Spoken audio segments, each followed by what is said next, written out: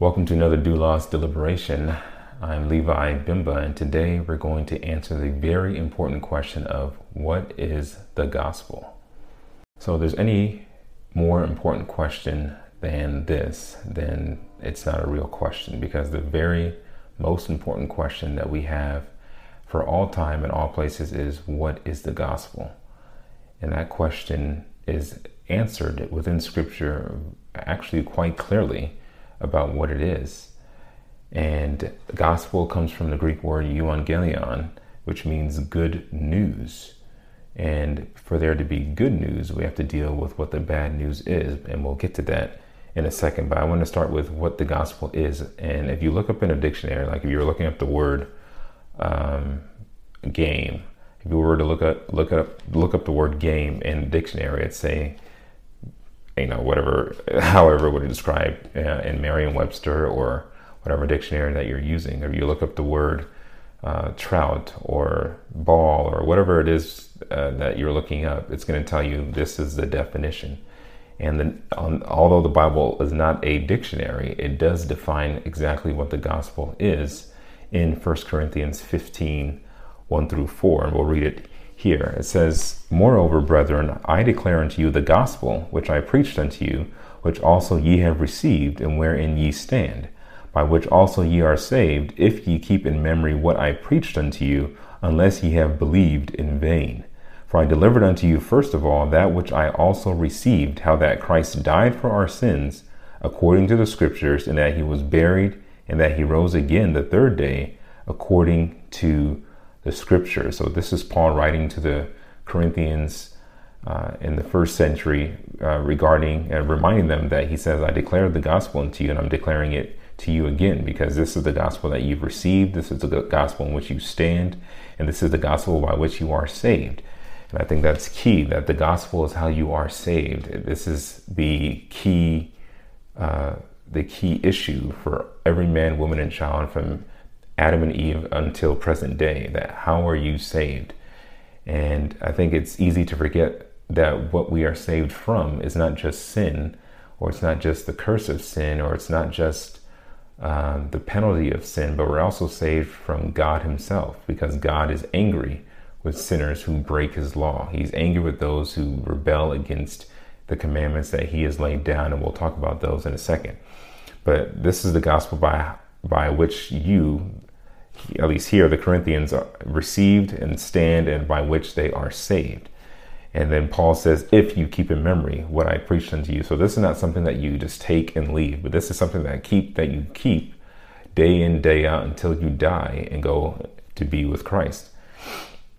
So he says in verse 3, "For I delivered unto you first of all that which I also received," and this is what the gospel is. He says, "This is what I received, just like you received, that the gospel is Christ died for our sins according to the Scriptures." The gospel is always connected to Jesus Christ. Christ was the chosen one of God to come and bear the penalty of all the sins of all those who would ever believe in him. And he died for the penalty, or for the sins of those, for the sins of those who believe. And he says that Christ died for our sins according to the Scriptures.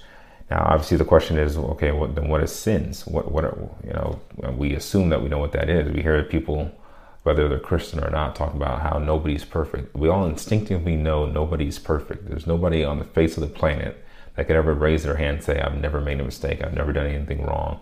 Because we would all look at that person and say, "Well, we know you're a liar," because we are all the same. We all do things that are wrong. But specifically, when the Bible says what sin is, and again, this goes back to the analogy I made of a dictionary. The Bible actually gives you the definition clearly of what sin is. So if we go to 1 John 3, verse 5, it tells us exactly what sin is. 1 John 3, 5, it says, it's 3, 4, where it says, "Sin is a transgression of the law." So what is sin? Sin is the transgression of the law. Transgression of what law? Well, if we're speaking that we're ultimately saved from God, then it's the transgression of God's law that sin is. So if anybody asks you what sin is, it's a transgression of the law of God. When we talk about, we can ask, what kind of law are we referring to, or what is the law, or is the law good? Is it right? Is it something that we should be abiding by? Or, how can we transgress the law if we don't know what the law is? And that's actually a good point that Paul brings out in Romans 4, verse 15. He says, the law worketh wrath, for where no law is, there is no transgression. And a good analogy I've heard used is that if you're driving down the road, that you're driving 80 miles per hour and there's no speed limit sign, there's no way you can be breaking a law, because there has been no law established to say you need to go 65 on this road, or 70 or 75, whatever the speed limit may be. But because there's no signpost there telling you how fast you should go, you can go as fast as you want. You won't be breaking the law because there has been no law established insofar as you are aware on the road. So Paul's making the point where when there's no law, you can't transgress something that's not there. However, just because we don't all have the written word of God in our hands physically, that doesn't let us off the hook, because Paul also says that the Gentiles, those who are not Jews, those who didn't have the privilege of having the law of God written for them in stone and then passed down from generation to generation through the laws, or through the priests and the scribes, the law still is written on the hearts of all people who are born into this world. And he says in Romans 2:14-15, he says, for when the Gentiles, which are people that are just not Jews, so anybody who's not a Jew is technically a Gentile. For when the Gentiles, which have not the law, so talking about the physical law, the law of Moses, the law that was passed down from God to Moses to ancient Israel, do by nature the things contained in the law.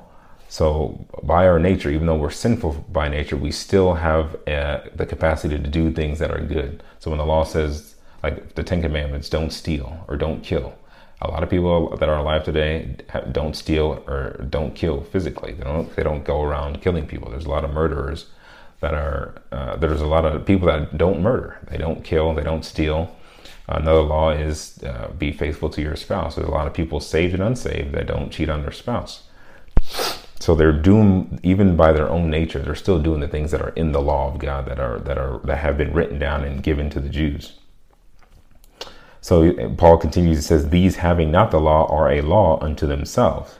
Not that they have their own law, but the law is in themselves, and they know instinctively so that this is right or this is wrong, because the law of God is written on the heart of every person that comes into the world. So Paul says in verse 15, which show the work of the law written in their hearts, their conscience also bearing witness in their thoughts, the meanwhile accusing or else excusing one another. So Paul brings up the issue of the conscience that we have, and conscience just simply means with knowledge. Science means knowledge. Con means with. In the simplest terms, so conscience is with knowledge. We have a knowledge of, I shouldn't say that, or I shouldn't have done that, or I shouldn't be thinking this, or I shouldn't be engaging in this. We have those thoughts in our minds, but also at the same time, we have those same thoughts when we're doing something wrong. We're justifying it in our mind, saying, well, I deserve it, or she shouldn't have done this to me, or he shouldn't have done that to me, or he won't miss it, or she won't miss it, or this is just one look, or it's just one piece of candy, whatever the case may be. We are justifying ourselves while our minds are accusing us of doing something that we know is wrong. That's why Paul brings out another passage in Romans that when we are brought in judgment before God, that our mouths will be stopped. I don't know exactly how God's going to do it, but I imagine that God will show us everything that we've been doing, everything that we've done here on earth, and it will even play back to us our thoughts that we had during the things that we were doing, showing ourselves to be guilty as sin, as the saying goes. So the bad news is that we are under the wrath of God because we have broken his law, the laws that are written in the Old Testament and in the New, that are don't steal, don't kill, don't bear false witness, don't be lazy, don't gossip, don't be prideful, don't be self-centered, don't be unforgiving, don't be angry, all these laws that we are all guilty of breaking. The bad news is that God is angry with us because we've broken those laws, because God is holy, he's righteous, he's just, and he can never ever allow sin to go unpunished.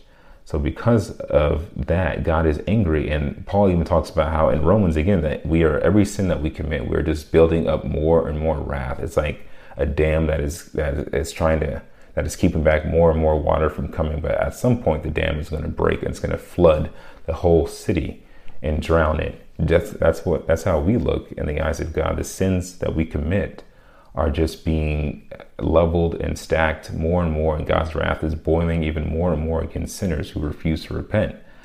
So the good news of the gospel is that Jesus died for those sins. Every sin requires death. The wages of sin is death, Romans 6:23 says. So every time you lie, you deserve to die. Every time you steal, you deserve to die. Every time you commit adultery, fornicate, gossip, act prideful, act unloving, or act out in anger, all those things deserve the death penalty on the spot, which is why when Adam and Eve disobeyed God, God said that in the day that you eat of this fruit, you will die. And they ended up dying. The process of death started on that day. They no longer had fellowship with God. They died, and their physical bodies were in the mode of dying. I mean, as soon as we're born, we begin to die. So the death process is always connected with sin. Everybody dies because of sin. There may be other reasons, like you got killed, you had cancer, you had a freak accident, whatever the case may be. The fact of the matter that you die, though, is connected to the fact that you are a sinner. I'm a sinner. So we're all going to die one day. But the good news is that Jesus died to take away the sting of death, to take away the penalty of sin, to take away the eternal conscious torment of hell that we deserve, because God is that holy. An eternal God that we offend has to dole out an eternal punishment. The good news is that we can come to Christ, and if we repent, which means just to turn from our sins and stop doing evil and start doing good, if we turn and have that mental change and the will to do what is right, if we become born again, our sins will be forgiven, our sins will be cleansed, and because Christ died for them, the penalty has been paid. It's like a debt that you owe. If you owed $1 million and a billionaire came and said, I'll pay your debt, you no longer are in debt. You no longer are in bondage to your debtor. You're free. And that's essentially the payment that Christ paid, but he paid it with his life. And that shows his love, that shows his grace, that shows his mercy, because he didn't have to die. We all deserve death. Nobody deserves heaven. That's a delusion. Nobody can earn your way to heaven. You can't do enough works. You can't do enough good deeds. You can't do enough good thoughts to undo even one sin. You could commit one sin and do all the good deeds in the world. The fact of the matter is, you'll still be a sinner. It's like the guy who kills somebody. He can do so many good things in his life afterwards, but the fact of the matter is, he will still be a murderer. He will still be a murderer no matter what. You can't undo the sin that you've done. The only way you can be cleansed of that sin before God is by repentance and believing in Christ, who died for your sins, who lived for you as well, and will transfer to you all of his righteousness so that you can be saved. So I'm going to ask you what the gospel is. Simply, the gospel is the good news that Christ died for our sins. He was buried and he was raised according to the scriptures, so that we and all those who believe in him might have life and be able to escape the wrath of God that abides on all of us. That's the good news of the gospel, and that's the good news that I hope you will accept and repent and trust in Christ as Savior and as Lord, because he already is. And either you'll bow to him here on earth, or you'll bow to him before you're cast into the lake of fire for all of eternity. That's the good news, and thank you for listening today on the Doulos of Liberation.